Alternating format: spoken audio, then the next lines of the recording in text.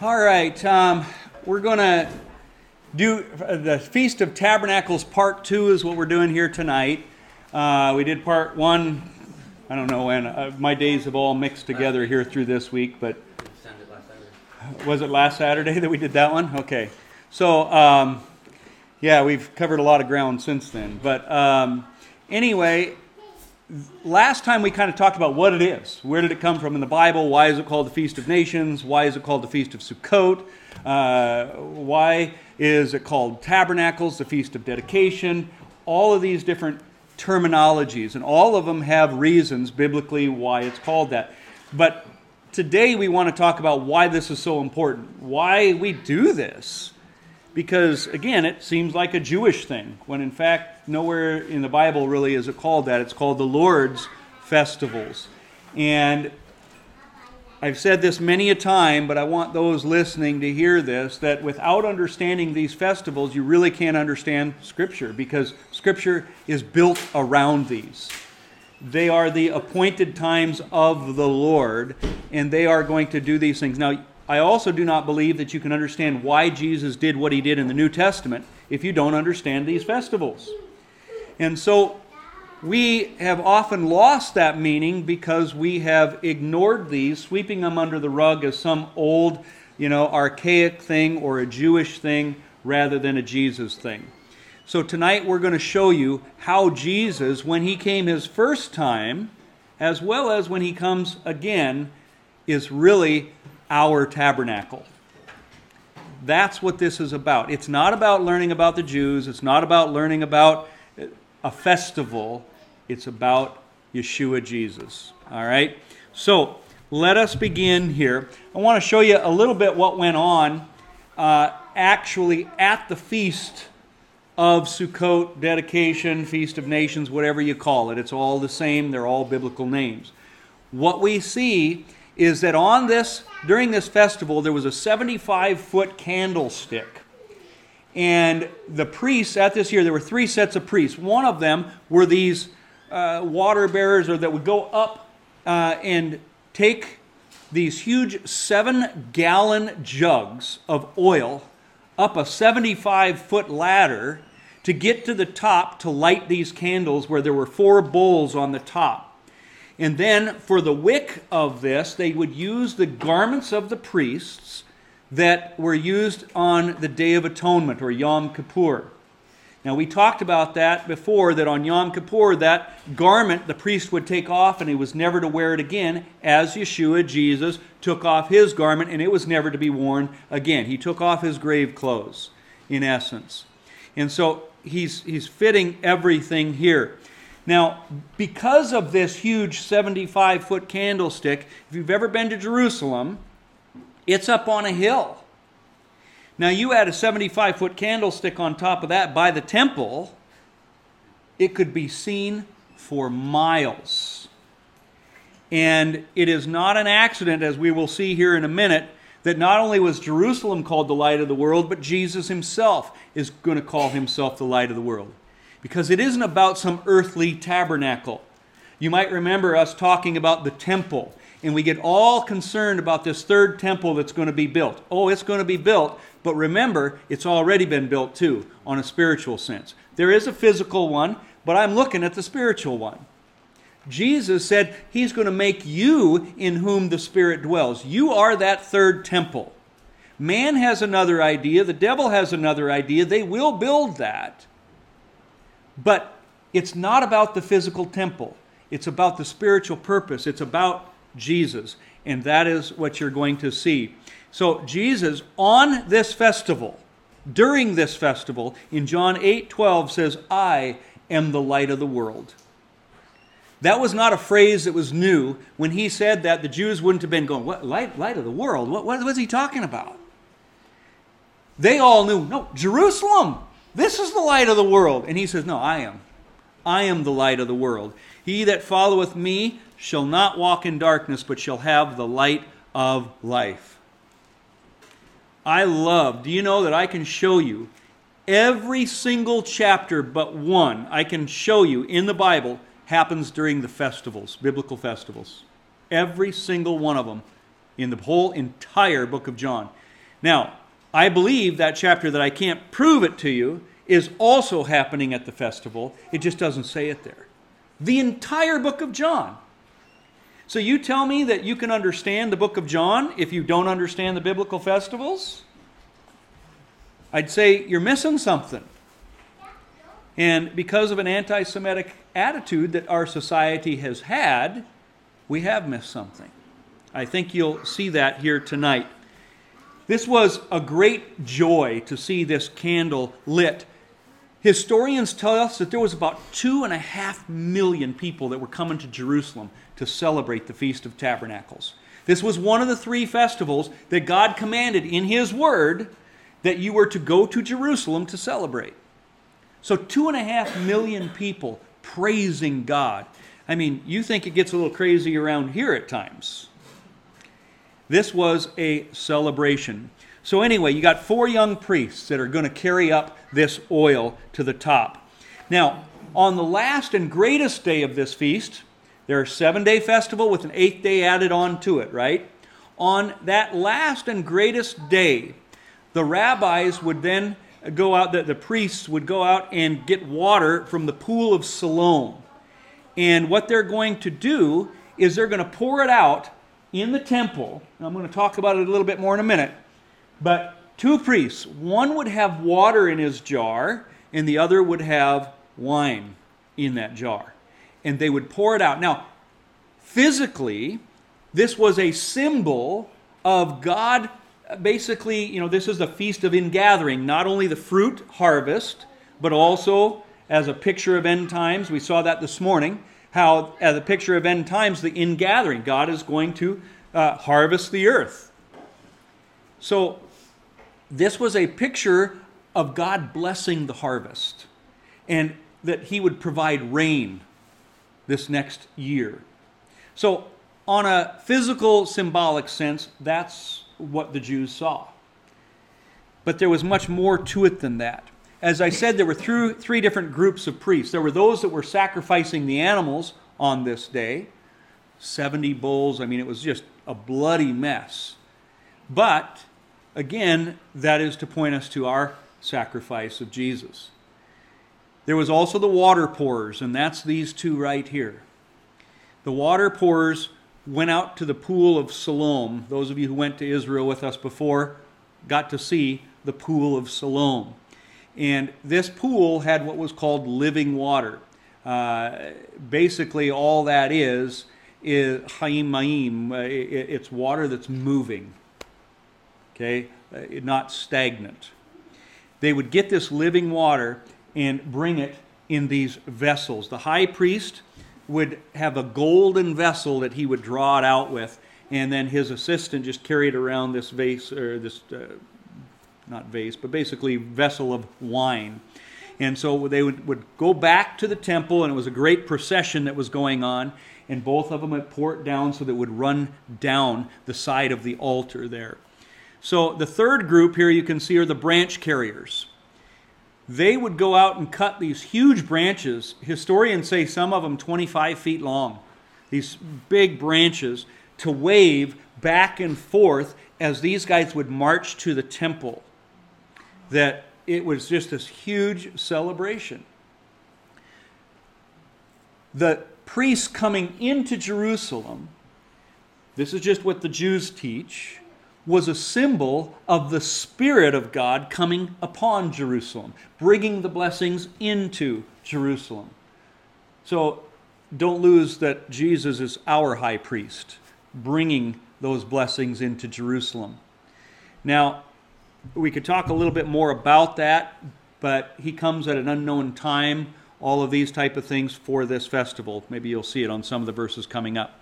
But what's neat about it is traditionally, year after year after year, they had certain songs that they would sing. One of them is called the Hallel, which comes from Psalm 118, which I have here.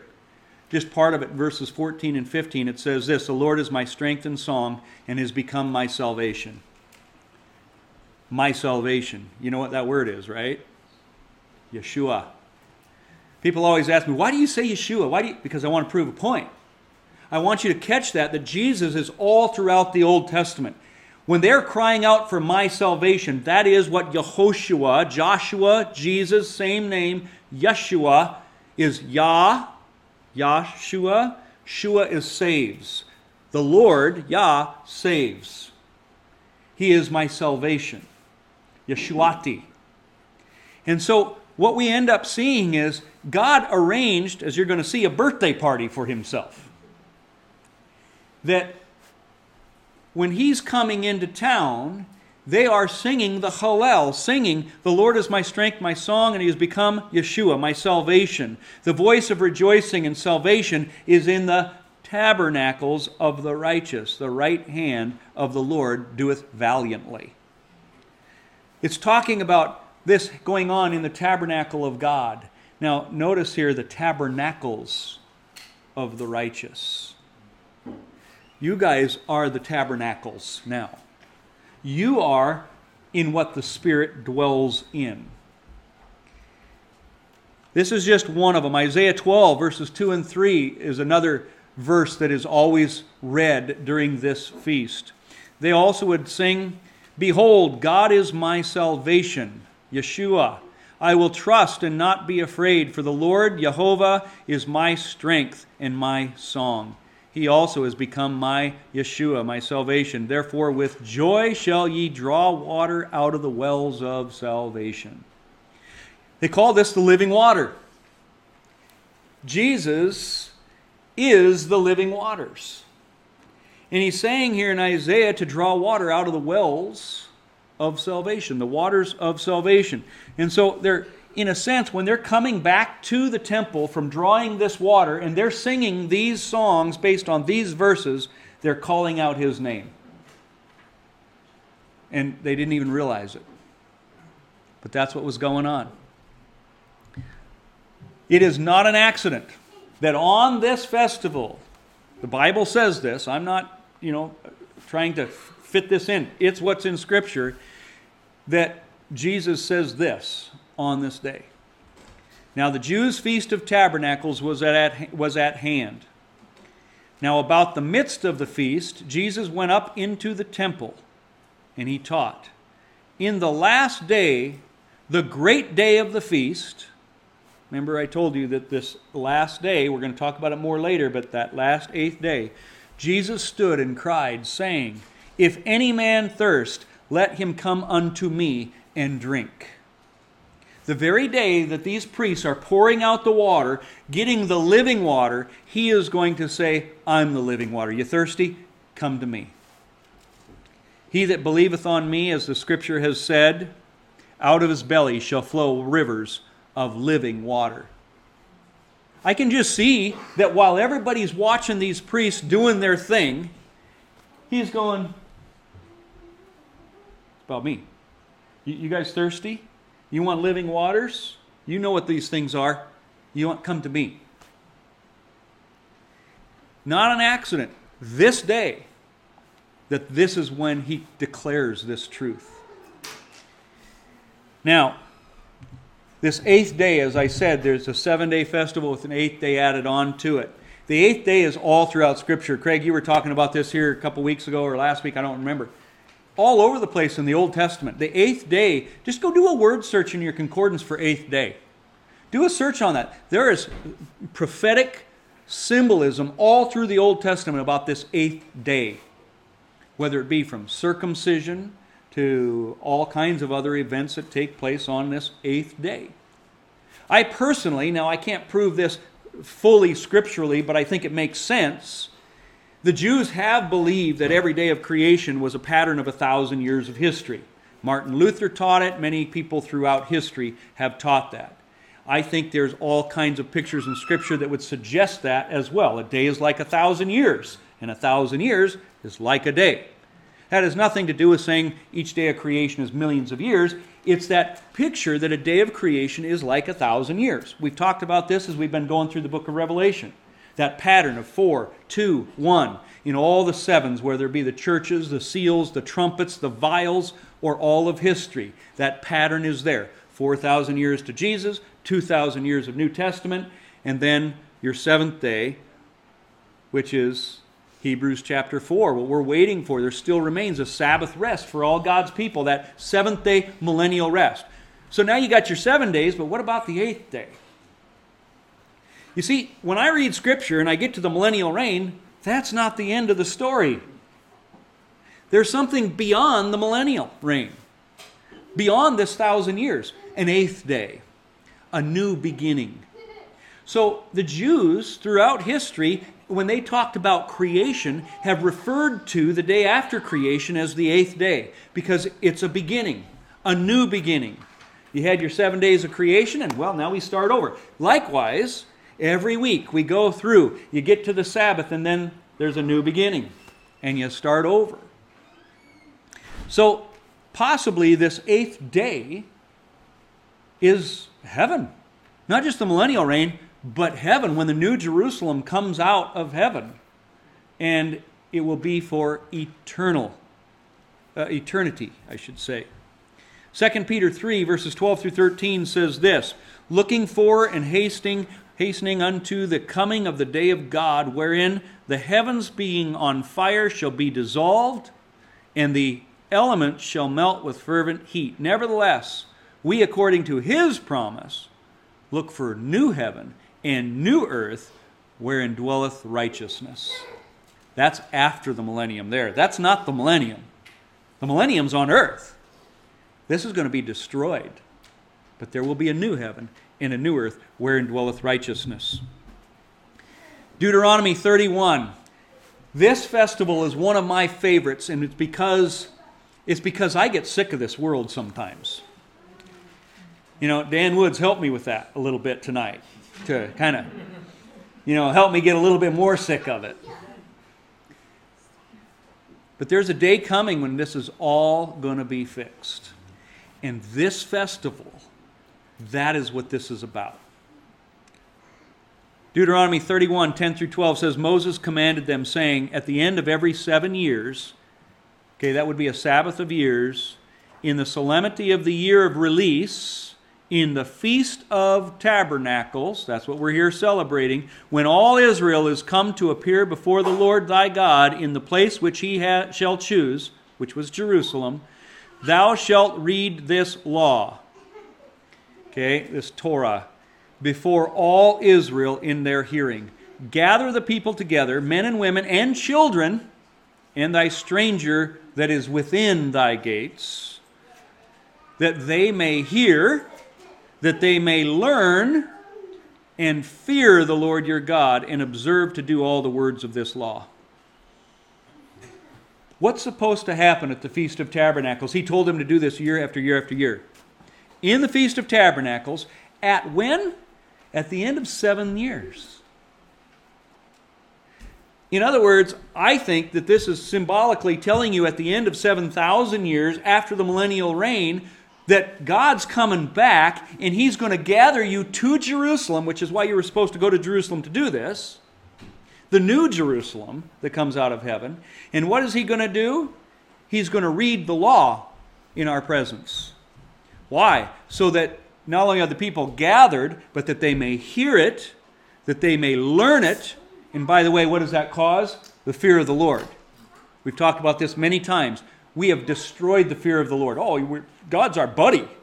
Hey, Daddy. No. You respect and have reverence to the Creator of this world. And you should have a healthy fear of God. The fear of the Lord is the beginning of wisdom. Even in the New Testament, it talks about the fear of God. So when you are gathered and you hear the Word and then you learn it, it's the Word that gives you an understanding of who God is. And then you are going to do what? You observe it. You follow it. You keep it. Now, I want you to take note of this because this is huge, because this is the pattern of the Feast of Tabernacles everywhere we see it. Gather the people, teach the Word so you learn it, and then you do it. That is the pattern all the way into the New Testament, all the way until the Lord comes back. I like that. We're going to see some other verses here, but I can tell you this. At the Feast of Tabernacles, I will show you biblically, that is when the Lord is coming back and he's going to clean up this mess that the church has made. Yeah, the church has made the mess. The world, they didn't make the mess. We did. Because we didn't stand firm against sin. We didn't stand firm on truth. This is our fault. Don't blame the world. Don't keep looking at the world and say, oh, those evil. It's that. No, no, no, no. We are the ones. But this is what's going to happen on the 8th day. Now, you're going to see this as we go on, but you're going to see why this is my favorite festival. Isaiah chapter 2, verses 1 through 5. He's speaking of end times here. Something that has not yet happened. It shall come to pass in the last days that the mountain of the Lord's house shall be established. And all nations, remember that this is called the Feast of Nations. Other nations are allowed, they're invited into the Sukkah, even to this day in Israel. They're invited in. It says, all nations shall flow unto it, unto Jerusalem. Where does the Bible say that God is going to call people at the end times? Jerusalem, Mount Zion. I bet I could give you 30 scripture verses saying that, right? Here's one of them. All nations shall be flow unto it. Many people shall go and say, come ye and let us go up to the mountain of the Lord, and he will teach us his ways. Remember what the pattern was? What God told you to do on this festival? Gather together to Jerusalem, teach Torah, teach the law of God, so that you can understand it, so that you'll fear God, and then you'll follow it. And it says, and we will walk, that's following, in his paths, for out of Zion shall go forth the law. When Yeshua comes back, he's going to lead us through tabernacles. We've talked a lot about the law this week, because that's what this is about. He's coming back, folks, and I can't wait for him to clean up the mess that even I have in my own mind at times. I'll tell you, I get so confused sometimes, I can't make any sense of my own thoughts. And I can't wait till where I don't have to wonder anymore to figure things out. But he's going to gather me to Jerusalem. He's going to sit me down. He's going to teach me the law that the church has thrown away today, and that the man of lawlessness is trying to convince the church that, hey, it's okay. You're free in Christ. You don't have to do anything. You don't have to observe his commandments. Right? No, he's going to teach us that law so that I fear him, know him, and we're going to be able to be with him. He's going to be our teacher. That, I can't even tell you how excited I am for that. This is my excited face. My family will tell you that. It looks much like my serious face. It looks much like my sad face. Micah, another verse. It says this, in the last days it shall come to pass that the mountain of the house of the Lord, that's Jerusalem, shall be established in the top of the mountains. It shall be exalted above the hills, and people shall flow unto it. They're going to be gathered. And many nations shall come. Oh, it's a feast of nations. And say, come and let us go up to the mountain of the Lord and to the house of the God of Jacob. And he will teach us his ways, and we will walk in his paths. Gather, teach, do. Isaiah, Micah, Deuteronomy. That's what the Old Testament is showing it. And we will walk in his paths, for the law shall go forth of Zion, and the word of the Lord from Jerusalem. He's going to clean it up. You want to talk about a time of rejoicing. No wonder this is called a festival of rejoicing. Nehemiah. Okay, do you know, most people don't even know, Nehemiah is taking place at the Feast of Tabernacles. That's what Scripture tells us. Nehemiah 8. And all the people gathered themselves together in Jerusalem, gathering there, as one man into the street that was before the water gate. Guess what gate the priests went out to get the waters to pour out on the altar? The water gate. That's why it was called the water gate. It went out to the pool of Siloam. You can go see it even today in Jerusalem, even though things are a little different after things have been destroyed and rebuilt again. Okay? It goes on, and they spoke unto Ezra the scribe to bring the book of the law of Moses, which the Lord had commanded to Israel, upon the first day of the 7th month. When's the feast of... Yeah, here we go. Upon the first day of the 7th month, the Feast of Trumpets. Okay, trumpets, atonement, we've been talking about this the last month, right? The last 2 weeks. Trumpets, atonement, and tabernacles. All three of these are lumped together in this 15-day period.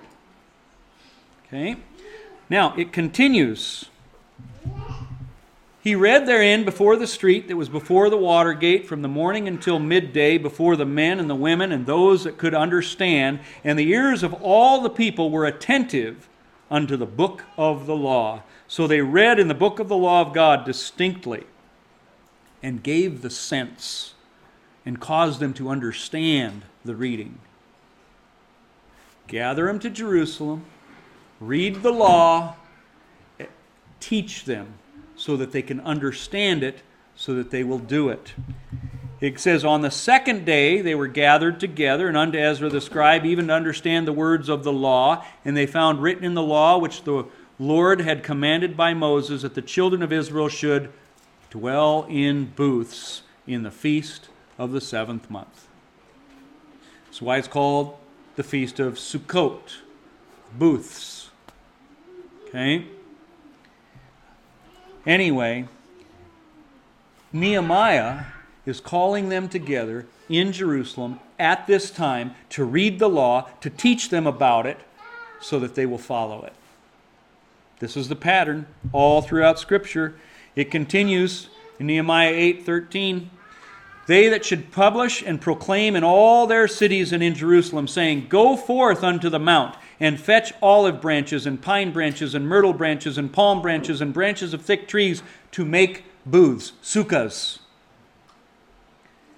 As it is written, also day by day, from the first day unto the last day, he read in the book of the law of God. They kept the feast 7 days. You don't keep atonement 7 days. Okay? You keep Sukkot for 7 days. They are celebrating. And then it says, and on the 8th day was a solemn assembly. That's coming this Monday. This Monday is the 8th day, this solemn assembly, the great and final day. And so they did this, and exactly what the pattern, what Deuteronomy said, what all these prophecies say, is what they did. Gather, teach, and do. Well, let's get back here a little bit into the New Testament, because this is where it gets good. The same pattern Jesus is going to do. After he proclaimed himself the living waters there on the last day of the Feast of Tabernacles, look what the Jews say here in John chapter 7. Many of the people, therefore, when they heard this saying, said, Of truth, this is the prophet. Others said, This is the Christ, the Messiah, the Anointed One. But some said, Shall Christ come out of Galilee? Then answered them the Pharisees, Are you also deceived? Have any of the rulers of the Pharisees believed on him? But this people, who knoweth not the law, are cursed. Isn't that interesting? The Jews, the people who are supposed to know the law, they're said, these people who know not the law are cursed. Sounds to me like somebody maybe should teach them the law. Like they need somebody to come and explain it to them so that they can do it right. Right? So the priest said not, Where is the Lord? It says here in Jeremiah 2:8, that they that handle the law knew me not. Wait a minute, they that handle the law. Those would be what we would call the scribes and the Pharisees of Jesus' day. Knew me not. Jeremiah, this is prophetic of Jesus being here, I believe, at the Temple Mount right now, and Jesus coming, his first coming. These people who handle the law, and by the way, in the Old Testament, they saw the same thing. The priests, they were the ones supposed to handle the law. They didn't know God. I dare say most pastors today in churches don't know how to handle the law. The ones that are supposed to know him. For my people have committed two evils. They have forsaken me, the fountain of living waters. See, when Jesus said, I am the living waters, don't think that there wasn't a Jew there that didn't know what he was talking about. Okay, he wasn't making up new terms. They knew their scriptures. And hewn out cisterns, broken cisterns that can hold no water. Now, I'm not going to get into all the details of this, but I'll put it in short. The Jews viewed water as the law, connecting the word Torah and just the roots of these words of water and so on. But they connected the word and water together, like the law and water. So what I want you to see is he's saying these people rejected the living water. They built doctrines that didn't follow the truth. They've tried to put water in cisterns that don't hold it. Their heart, the word doesn't fit in them. They don't understand it. He says they've hewn out cisterns, broken cisterns that can hold no truth. I think we've set up a system in America and really around the world in Christianity. We have set up a system that doesn't hold truth. We're following traditions that aren't biblical. We're teaching things that are outright anti-biblical. This is exactly what has happened in Christianity. Maybe this is exactly what we have in our own home, in our own lives. Maybe your life. That you have a cistern that will not hold the water because you have so many things that you've brought in from your culture, from your upbringing, from your church doctrines, something that's maybe not biblical, won't hold water. John 8:1. So we see here what's happened. John 7, I'm the living waters. They're rejecting me, right? They rejected him. John 8, Jesus went unto the Mount of Olives, and early in the morning he came again into the temple. Now, by the way, when the Lord comes back, where is he going to put his feet on, by the way? Mount of Olives. And it seems to be during this time period, right? And it's this time period, he goes out to the Mount of Olives in the morning. He came again into the temple, and all the people came unto him. People gathered to him. Here's this guy, he's out of Mount of Olives, comes into the temple, and everybody comes to him. Gathers them together. He sat down and taught them. Gather, teach. And the scribes and the Pharisees brought unto him a woman taken in adultery. And when they had set her in the midst, they say unto him, Master, this woman was taken in adultery in the very act. Now Moses in the law commanded us that such should be stoned. But what do you say? And what is Jesus going to do? We've talked about this story before. Jesus is going to uphold the law 100%. In other words, he gathers them, he teaches them, he is about to show them where they're wrong. He's going to clean up the mess that they made. And he's going to say, Moses said this. And he's going to say, no, you misunderstand Moses. Let me tell you what Moses meant by this. Let me show you the truth of the law.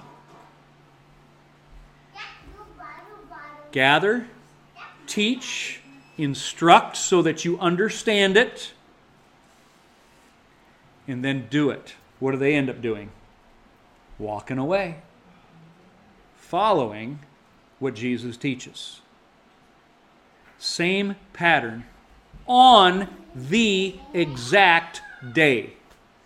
This is early in the morning after the 8th day. Follow it in John. This is the 8th day of Sukkot when this incident happens. So, after he does his instruction, what does he do? He bends down and he writes in the dirt. I used to always say the names of their girlfriends. Okay, but that's not, that isn't it. I think he was writing Yahweh in the dirt, because that would not have gone past them. They would have understood when he wrote Yahweh, because where is he at? In the temple. This is the dust of the temple. Now, I'm not going to get into all the details. You can go back and listen to it on before, but remember we talked about this. When a woman was caught into adultery, there was the Bible in the Old Testament told you what you were supposed to do. Take dust from the temple, put Yahweh's name on a piece of paper, mix that dust and Yahweh's name in water, and have her drink it. If she's guilty, then the Lord would, take care of it. If she was innocent, nothing would happen. That whole pattern fits here. I won't get into the details, but just to remind you, if you remember us talking about that earlier. But right now, look at what it says in John 8 here. And they which heard it, heard what? Heard Jesus. He says, Moses said this, what do you say? He was without sin, cast, the first stone, these things. When they had heard it, being convicted by their own conscience, went out one by one, beginning at the eldest, even unto the last. And Jesus was left alone, and the woman standing in the midst.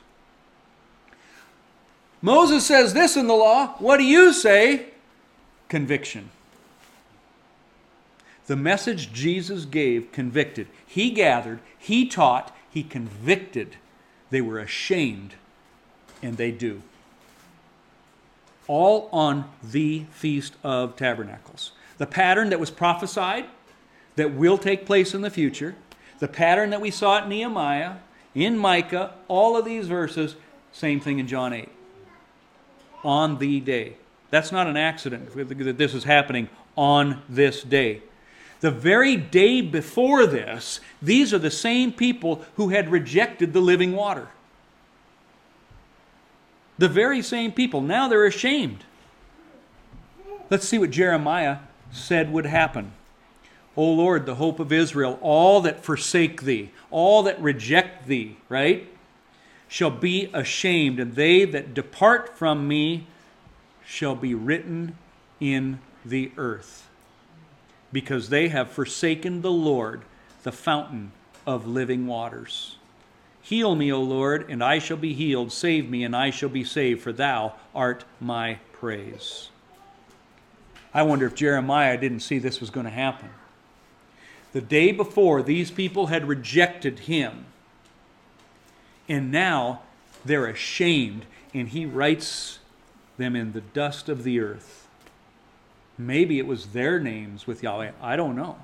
The Bible doesn't tell us, but this is a fascinating verse because it's connecting these people who forsake him, who are now ashamed, who are written in the dust of the earth, and not only just ashamed, have rejected me, but the fountain of living water, the very thing he just proclaimed himself to be. So, on day 8, he convicted them of their sin, the rejection of the living waters. Hosea 4:6 says, my people are destroyed for lack of knowledge. We hear this quoted all the time. My people are destroyed for lack of knowledge. But we don't really know what that means because we don't read the next verse. We only like to memorize short verses. So it goes on, continuing without missing a beat, because thou hast rejected knowledge, I will also reject thee. That thou shalt be no priest to me, seeing thou hast forgotten the law of thy God. Isn't that interesting? When he says my people are destroyed for lack of knowledge, what's he talking about? Lack of knowledge of what? The law. They have forgotten the law.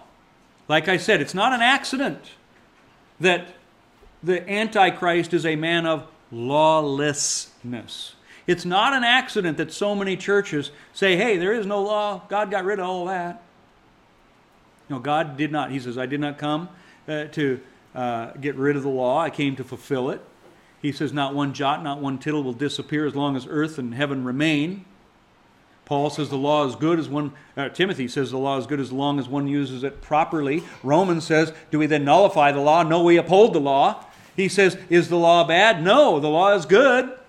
It is holy, righteous, and good, Paul says in Romans. I mean, I could give you 6, 8 verses alone in Romans, let alone Timothy and all over the place.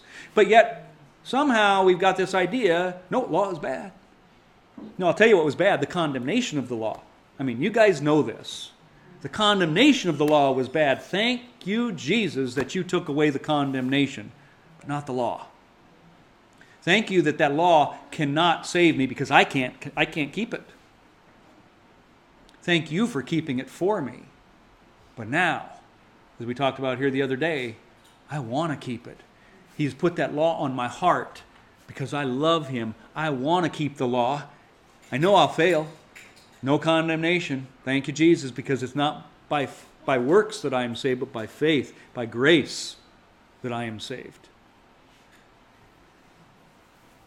So, this forgetting of the law, that's just what these priests, these scribes of Jesus' day at this time. This is why when Jesus comes back at the Feast of Tabernacles, when we see this in end times, He's going to come to Mount Zion, and what's going to go out from Mount Zion? The law will go out from Zion, the word of the Lord from Jerusalem, because we've forgotten it. We've built ourselves cisterns that hold no water. We've built lives and cultures and traditions that hold no water. Unbiblical things. We need Jesus to come back and to teach us. I love what Tozer says here. He says, have you noticed how much praying for revival has been going on of late and how little revival has resulted? I believe the problem is that we have been trying to substitute praying for obeying, and it simply will not work. To pray for revival while ignoring the plain precept laid down in Scripture is to waste a lot of words and get nothing for our trouble. Prayer will become effective when we stop using it as a substitute for obedience. Amen to that. Look at this. Hosea 9. Ephraim, remember, Ephraim became known as the Gentiles. 10 tribes, or 12 tribes, they were split, 10 and 2. The 10 got assimilated into the culture of Assyria and the world. They became known as Gentiles. The Samaritans, they were Gentiles. Those Samaritans were of those lost 10 tribes. Ephraim shall return to Egypt. What? Return to Egypt? I thought God delivered you from Egypt. Yeah, but they're going to want to return. They're going to want to go back to their culture, what all they knew, what they grew up in. It says, they shall eat unclean things in Assyria. What will you do in the solemn day and in the day of the feast of the Lord? Isn't that interesting? It's connecting a solemn day in the feast. Remember, what's the solemn day of the Feast of Tabernacles? The 8th day, when He's coming back. And He says, what are you going to do in this feast day? What are you going to do when I come back? Because you went back to Egypt, back to the unclean things, because you didn't want to follow me. Chapter 6, verse 3 said, then shall we know if we follow on to know the Lord. He shall come to us as the rain, the latter and former rain to the earth. If we follow. If. We always like to just kind of fly by those ifs, those conditions. Grace is free, but it comes with a great cost. It's what it is. Jesus warned you that Christianity would be hard, that you will be persecuted because of me. It comes with a cost. But it's not a cost when we love Him. What will you do? The world is calling you back. Egypt is calling. The world that you grew up in, all you knew. Remember, those people in Egypt, that is all they knew. They grew up in Egypt. The entire culture God was calling them out of. And then in Revelation, it's interesting, we see, come out of her, my people. Come out of Babylon. Because later Babylon would be all that they knew. Today, Babylon is all we know. Dan's been telling us about Babylon. Brian, who were the ones in Judah when some of them went to Egypt to flee. Who? I don't Was that Ephraim? know if it tells us. I'd have to go back and look. It might be some of them, but doubtful. And here's why. When the Assyrians came in about 722 BC, those 10 tribes were scattered. When Babylon comes, that's like in 586 BC, and so the 10 tribes are already assimilated. However, of those 10 tribes, there were some that did escape to Jerusalem and kind of started following the Lord. So there could be a couple of them, but I don't think that's what this is talking about because of that. So, are you going to stay the course? He's coming as the latter rain. That latter rain, by the way, throughout Scripture and the Jews' understanding of it is the fall festivals. I showed you here last week all these pictures. Clearly, this is the time the Lord's coming back. You will not know the day or the hour, but you will know the time and the season. You will know He's coming back at a certain season. I can tell you biblically, not Brian's opinion, biblically, He's coming back in the fall feasts. Can't tell you exactly which one, what's going to happen, but the Bible is pretty clear. He's coming back to harvest the fruit, the grapes, over and over and over. This is the grape harvest. The Bible gives us some clues of the season and the time. We don't know which one, this year, next year, 5 years from now. We don't know. But you're going to know the time and the season. Jeremiah 16:9, getting ready to close here. O Lord, my strength and my fortress and my refuge in the day of affliction. The Gentiles shall come unto thee from the ends of the earth, and shall say, Surely our fathers have inherited lies, vanity and things wherein there is no profit. I love this verse. This is speaking of end times. Go look at it. What's supposed to happen? Gentiles are going to come. And they're going to say, our fathers have inherited lies. I got to tell you, I've grown up in a society, in a world, even in a family, that has inherited lies. I believe my family, my mom and dad, they love the Lord. They're in heaven. I don't have any doubt about that. But they had inherited lies that were passed on to me. I don't want to pass those lies on to my children. Okay, things that were vanity, things wherein there was no profit. Shall a man make gods unto himself, and they are no gods? Therefore, behold, I will this once cause them to know. I will cause them to know mine hand and my might, and they shall know that my name is the Lord. Same like Zechariah 8:23. Remember that verse? We've talked about that before. In the last days, 10 men, 10 Gentiles will come and take hold of one Jew by the hem of his robe and say, Take us with you, because we have heard God is with you. Why are 10 Gentiles coming on and grabbing onto the hem of one Jew? Because we've inherited lies from our fathers. We've taken on Christmas, Easter, Halloween. We've taken on all these things that we've tried to Christianize, make them these biblical things. Let me recap. Day 1 through 7, the lamp is lit. Jesus claims to be light of the world. Day 7 is the water libation. They pour out the water. Jesus claims to be living waters. Day 8 is that new beginning when the law will go out from Zion, and Jesus goes and explains the law on that very day. Convicts them of their sin. I believe, personally, that Jesus was born on the day of Feast of Tabernacles. Cannot prove to you that he was born on the day. I can show you biblically, though, that he was born around this time. Oh, December 25th, though. No, Jesus was born on December 25th. Guys, I don't think you can find a scholar in the world that's going to say that. Not a one. December 25th, and we've talked about this before, that's the birthday of Ra, the Egyptian sun god. Zeus, Mithras, all the sun gods. I kind of think Jesus gave us a time of his birth, a time to even celebrate it.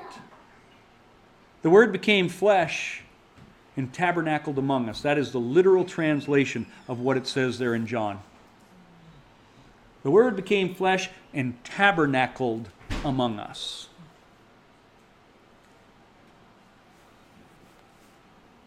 Let me just show you real quickly, briefly. Remember, there was a priest named Zacharias. The Bible tells us in Chronicles, or in Luke, that he was in the course of Abijah. That's in Luke chapter 1. Chronicles is going to tell us that the course of Abijah, when that is. It's the 8th course of the priests. Back in David's day, they set up these courses of priests, 24 different courses. And there were these, you might say, divisions. Each one of these courses served 2 weeks at the tabernacle. Well, you got 24 courses. They each served 2 weeks. That's only 48 weeks. What do you do with the rest? Well, there's 51 weeks on a Jewish calendar. They have 30 days, and then there's a month thing that I won't get into, but bottom line, there is 51 weeks. So that leaves 3 extra weeks. So what do you do there? Well, on those 3 extra weeks, all the priests were required to come and serve in the temple, because when you're having so many sacrifices at Passover and tabernacles and all that, the regular priests couldn't do it all. So you serve 2 weeks out of the year and then during the festivals. All right? John the Baptist, I believe I can show you biblical support, not proof, support that he was conceived at Pentecost, another festival. We know that John the Baptist is 6 months older than Jesus. You do the math, that means Jesus would be conceived at Hanukkah, which is around the Christmas time for us. It's called the Feast of Dedication. So you take 9 months from that time, guess what you get to? Here we are. It explains why there'd be no room for him in the inn. 2.5 million Jews coming to Jerusalem. No room. But there was a census, yes, because the Romans would almost always, when they would take a census or pay tax, any of those things, it was a time of festivals because people from all around the world, or Israel, I should say, were coming to Jerusalem. Made it easy. So, if you're interested, we can give you more details, but the bottom line is the 8th course of Abijah ministers. Now, that at this year, Sivan 12 to 18. So 40 weeks later, John the Baptist is born on Nisan 14. That'd be Passover. Interestingly, 6 months later, Kislev 25, that's roughly December 25th, Hanukkah, Jesus Christ, the light of the world, is conceived. 9 months later is Tabernacles, and the Word becomes flesh and tabernacles among us. That's kind of an outline. I'm not going to be dogmatic on all this, but like I said, it fits, and I think I can show you biblical support for this, and it just makes sense. I can guarantee you this, that he died at Passover. I can guarantee you this, he resurrected on the day of first fruits. I can guarantee you this, the Holy Spirit was given on Shavuot or Pentecost. All 3 spring festivals had important things for the life of Jesus. It stands to reason that all 3 of the fall feasts would also have very important things for the life of Jesus, both his first and second coming. And so, like I said, we could talk a lot about that, but I want to kind of wrap up. But I find it neat that as we saw this before in Psalm 118, when Yeshua is coming into Jerusalem, he is the Feast of Tabernacles. He's declaring himself the light of the world, the living waters. God had, in his foreknowledge, perhaps arranged a birthday party for Jesus. 2.5 million people coming and grabbing their fronds and all their greenery and whatnot, waving it before the Lord, singing Psalm 118. This is the day which the Lord hath made. We will rejoice and be glad in it. Save now, I beseech thee, O Lord. And the Lord is my strength and song. He has become my salvation. He has become Yeshua. The voice of rejoicing and salvation is in the tabernacles of the righteous. So, we know that Jesus celebrated this feast, John 7, John 8. We know that Jesus is our shelter. He's our sukkah, Isaiah 25, verse 4. Just as he was to Egypt in the wilderness, he became that protection, a cloud, during the day, fire by night. We see Isaiah saying, when the Lord comes back and he sets his feet on Jerusalem, he is going to create a canopy over Jerusalem. He is going to be a sukkah for you someday. We know He is the living water. We know that He has prepared a permanent home for us. Right now, this is a reminder. When you're sleeping out in your tents, your sukkahs, your whatever they are, this is a reminder. This isn't home. God is preparing a permanent place for you. That's what you're supposed to be reminded of this. Are you getting tired? It's been a long week. Good. Good. Because this isn't home. So all of these things take place. I won't even get into Matthew 17 at the Transfiguration. What do the disciples say? Do you want us to build 3 shelters? Literally 3 sukkahs? I think they knew that Jesus was supposed to be coming back around the Feast of Sukkot because Moses and Elijah's supposed to come back before the great and dreadful day of the Lord. That's how the Old Testament closes out. Malachi, right? Who'd they just see? Elijah. We know you're the Christ. This must be the end. Would you like us to build 3 sukkahs?